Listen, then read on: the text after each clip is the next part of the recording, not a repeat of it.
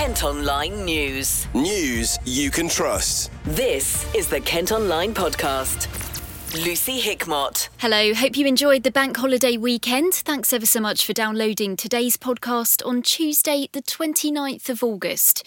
First up, tributes are being paid to a woman who's thought to have been murdered after going missing near Birchington in Thanet.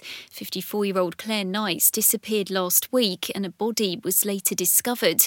She was well known in the local art community and last year graduated with a distinction in her masters from the Margate School. Friends have described her as extremely talented and a loving person. KMTV's Bartholomew Hall has been looking at the latest details from police. Well, what we know at the moment is that she went missing on Wednesday the 23rd of August, and following that initial report that she was missing, officers were concerned for her welfare. Now, police have released what is thought to have been her last route. It's understood Claire walked from Shewart Lane in St Nicholas at Wade. This is where her car, a silver Suzuki, was found. It's thought that she was walking her dog to the Minnis Bay area of Birchington, and that is where there was a last confirmed sighting of her. Moving forward to Friday, the 25th of August, at around 7 p.m, officers were called to Birchington when a body of a woman was discovered. Now, a post-mortem examination has been concluded and Claire's family have been informed of this development, but we should say at this stage, no formal identification has yet been conducted. Taking a step back slightly to Thursday, the 24th of August. Now, this is before the body was discovered. Kent Police made an arrest. This was a man in his 20s from Margate. That's all the information we know about him because no charge has been made at this point. But he was arrested on suspicion of murder. He's been detained for assessment by medical professionals. What happens with the investigation now? Well, as you mentioned at the start, Kent Police's major crime department has now opened a murder investigation, and we're told that there will be an increased police presence in the Birchington and Minnis Bay area. So if you are in that part of the county and you see an increased amount of police vehicles, patrols, we're told that detectives and specialist officers will be conducting searches and further inquiries. So that could be the reason why. Now, they're also asking anybody with information, further information they can give, anything from they might have seen something on the day to dashcam footage or CCTV, that would be very important and helpful for the inquiries. Now, one final note to add is that via the police, Claire's family have asked for privacy whilst they grieve at this time. You can follow updates at Kent Online. In other news, a Canterbury man's facing jail for a stabbing after his own mum called the police to hand him in. James Nagle's parents recognised him from a CCTV image that was released following an attack on a woman in December 2021. The 29-year-old from Worthgate Place has been found guilty of unlawful wounding. A warning's been issued after 3 cats were found dead in parts of Kent and London. Pet owners are being urged to stay vigilant following the discoveries in Swanley, Erith and Crayford. The Cats Protection Charity says it's been reported to the police. Kent Online reports. Latest figures show Ashford is still the catapult crime capital of Kent. Over the last year, bus shelters have been smashed, streetlights broken and animals attacked. 49 offences were recorded in Ashford in 2022. Maidstone was second highest with 31, followed by Sevenoaks, which had 27. You can find stats for where you live in our story on the website. Now, this is probably every parent's worst nightmare. A 7-year-old boy has been rushed to hospital after pricking his finger on a dirty needle at Ramsgate Beach. Noah Ripley was playing on the main sands last week when it happened. He's had to have injections to prevent hepatitis and was put on antibiotics. His mum Lucy Darlewell's been speaking to our reporter Millie Bowles about the terrifying experience. Just family day out because I'd been ill quite a bit recently, so I just wanted to day out with my children. We went out to the boating pool, went on the Unken Top bus, decided to come down Ramsgate for an ice cream. Basically just sitting here, and then all of a sudden my son come running over and said, "Mum, I've cut my finger," and his finger was bleeding. And I said, "What on?" And he said, "A needle." So obviously automatically I went over to see what he meant, and then that's when I found a needle that had no cap on it, and obviously, you know, never know where it's been, and then obviously when looking found another needle, so automatically just put a baby wipe on it. I didn't really know what to do, and alerted the lifeguards to what was up here, and yeah, they advised me to go to the chemist, which I did, and they were really good. Washed my son's hand, advised me then to take him to hospital, and obviously lifeguard just disposed of the needles for me, because I didn't want anyone else getting hold of them. But yeah, obviously 4.5 hours at the hospital. What did they say at hospital when they had? They were absolutely horrified with what I walked in and told them. They said it's actually quite a serious, like thing to happen, and they said, they had to tread carefully with how they moved forward with it, because we don't know where that needle's been, we don't know who's used it, we don't know what's been in it. So obviously, it's, taking the right precautions, and 7-year-old boys should be able to play on a beach without coming across something like that. Any family should, no matter the age, But yeah, having autism didn't help, because he had to be put through all that trauma in the hospital of trying to get blood tests off of him, needles, which you don't like anyway. And it was just unnecessary, like for a summer holiday that he didn't need. So yeah. And was the beach quite busy that day with other kids? It was absolutely packed. So there was hundreds of families here, and it could have easily have happened to anyone else. Any child could have got hold of that, and unfortunately it was mine. And what do you want to see now? Would you say you're calling for better beach cleaning? Or? Just better beach cleaning, so parents don't have to worry about that, and no one else has to go through what we went through. We should be able to come down here with families, as families, not worry that our children can get hold of glass, something like that. You know what I mean? It's just not fair. We should be able to come down here and have happy days and not end a day like that. Thanet District Council have apologised and say they'll continue to check the area as part of their routine cleaning. A former Dartford and Ebbsfleet footballer has admitted drug offences after being caught with cocaine at Gatwick Airport. Andre Trenton was stopped at passport control last month as a warrant had been issued due to previous drug offences. The 25-year-old from Gillingham's been given a 12-month conditional discharge and ordered to pay more than £100 in court charges. Firefighters have spent more than 4 hours tackling a blaze at a bungalow on Sheppey. Nearby bushes also caught alight at Preston Hall Gardens in Walden at around 3 this morning. No one was hurt, and it's unclear how it started. Kent Online News. A Whitstable man convicted of fly tipping claims he was forced to dump rubbish because his wheelie bin had been stolen. Martin Barrett left household waste around a street bin in Canterbury after refusing to pay for a replacement. The 48-year-old from Sydney Road will now have to fork out more than £500 in court charges and do 100 hours of unpaid work. After months of debate and criticism, the expansion of the ultra-low emission zone out to the Kent border has come into force today. People with older, more polluting vehicles will have to pay £12.50 to drive into Greater London. KMTV's Gabriel Morris has been speaking to Ian Balm, a self-employed carpenter who lives on a street that's half Dartford, half Bexley.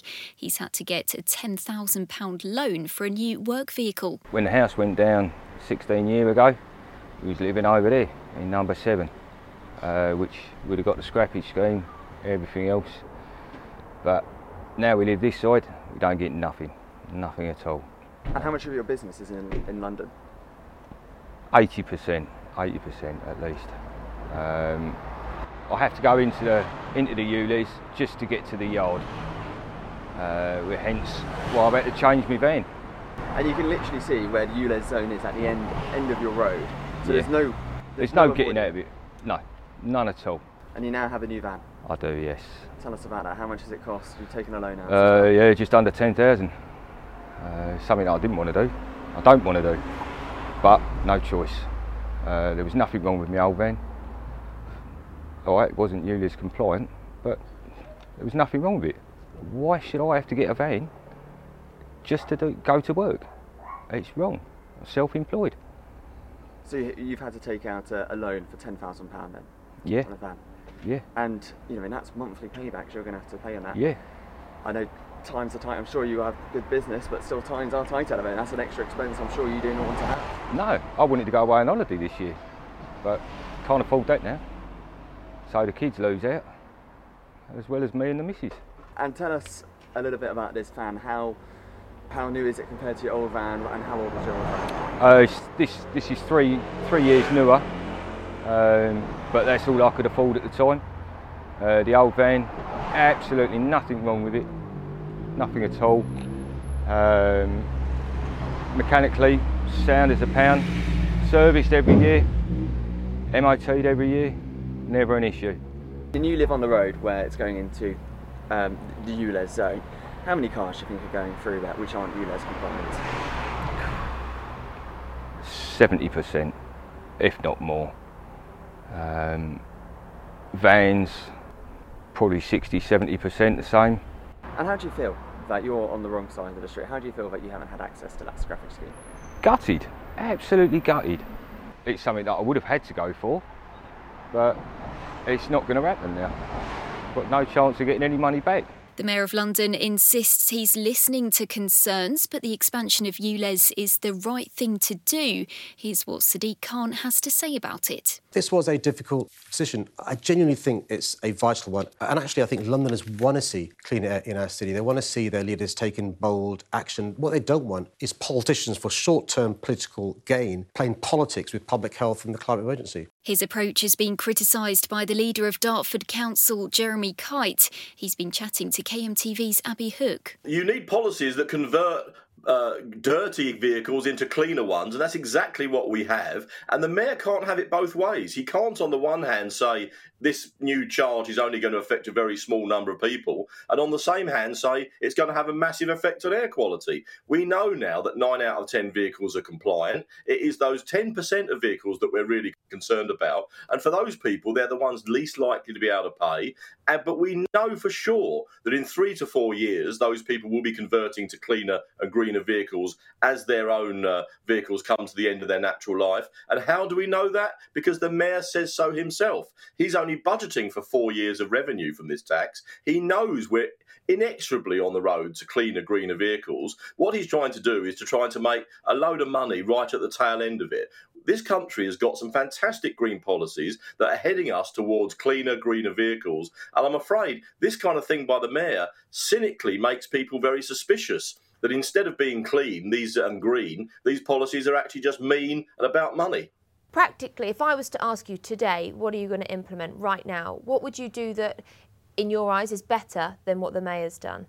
I would use the money now to actually say to people, here's a subsidy for you to move quicker to cleaner and greener vehicles. Let's make green energy, let's make green behaviour a positive thing, not a negative thing. He is spending hundreds of millions of pounds on ULEZ when he could be saying to people at the lower end of the income scale, look, here's a voucher for you for £1,000 to enable you to change your car quicker. But I'm not going to penalise you in the meantime because you can't afford a new vehicle. I'm going to say to you, here's an encouragement to move towards cleaner and greener vehicles. That's what people are doing. As I say, he can't have it both ways. You can let us know what you think by commenting on our story at Kent Online.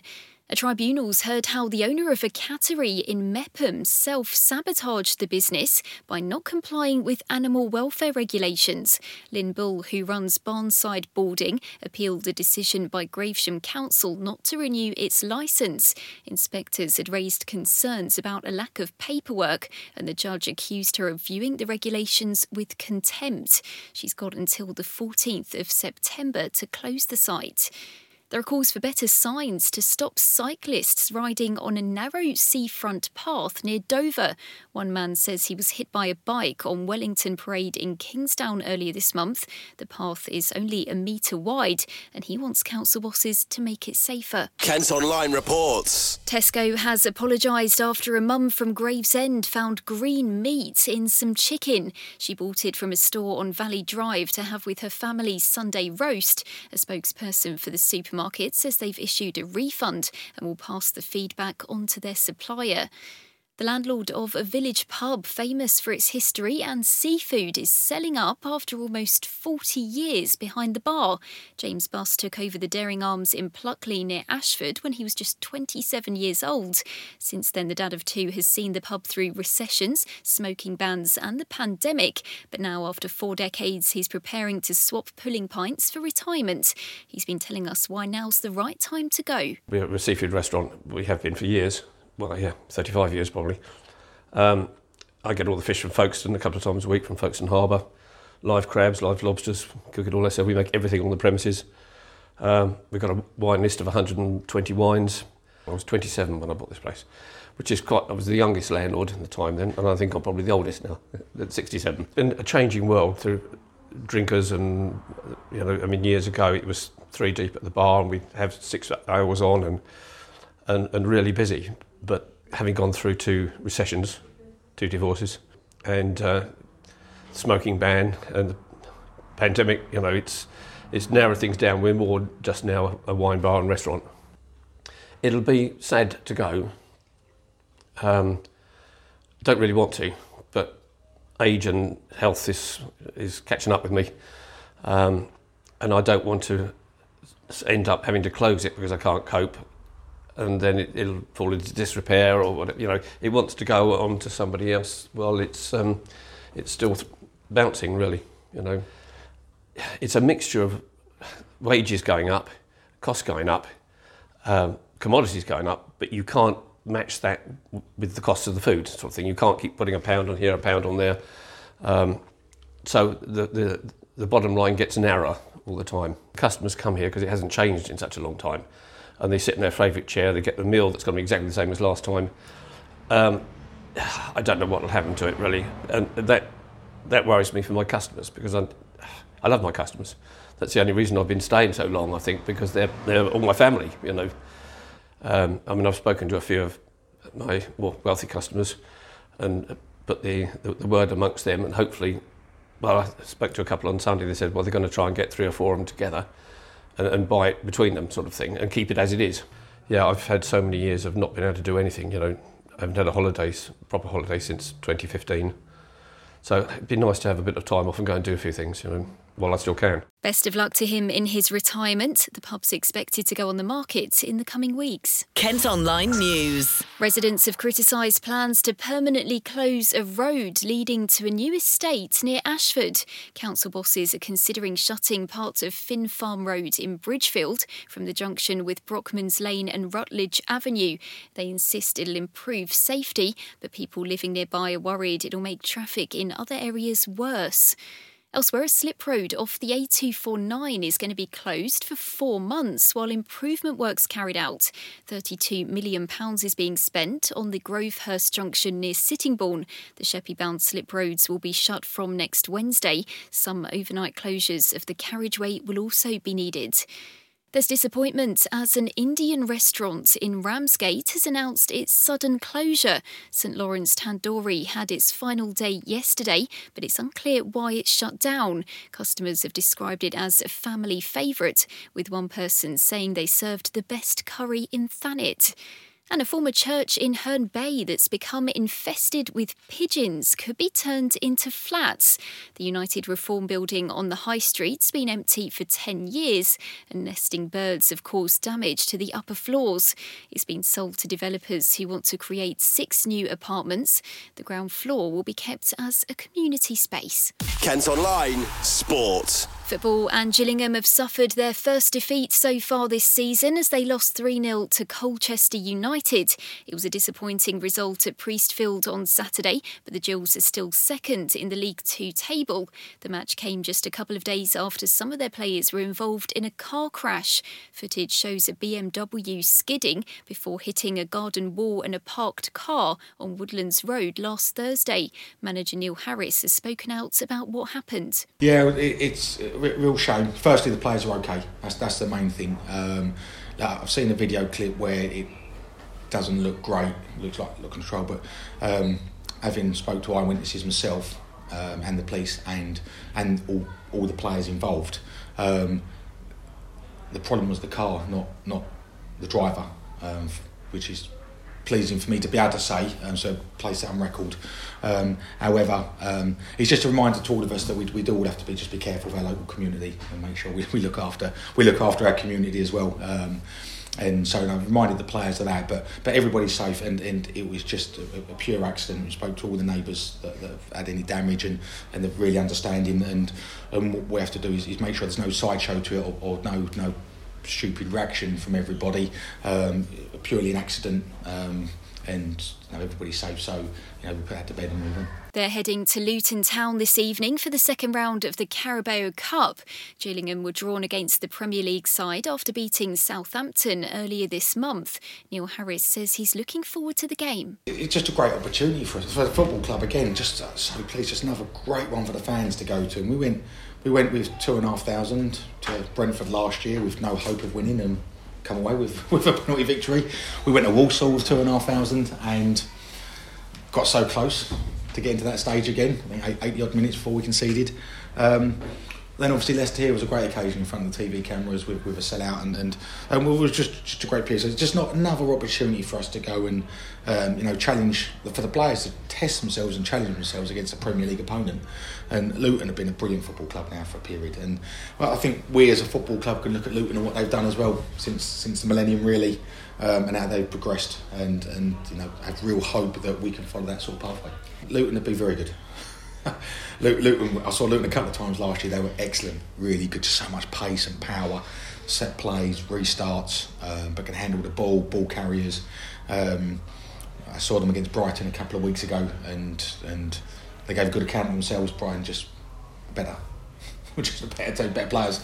And I've not watched the game from last night yet. So I was at a game, but we'll watch that, and I'm sure it'll just be the same. They gave a great account of themselves. But they've done really well as a football club, and they've got some really good players. They've got Premier League players now. So, that's our challenge. Kick-offs at 7:45. That's all from us today. Thanks ever so much for listening. Don't forget you can follow us on Facebook, Twitter, Instagram, TikTok and Threads. You can also get details on the top stories directed to your email each morning via the briefing. To sign up, just head to kentonline.co.uk.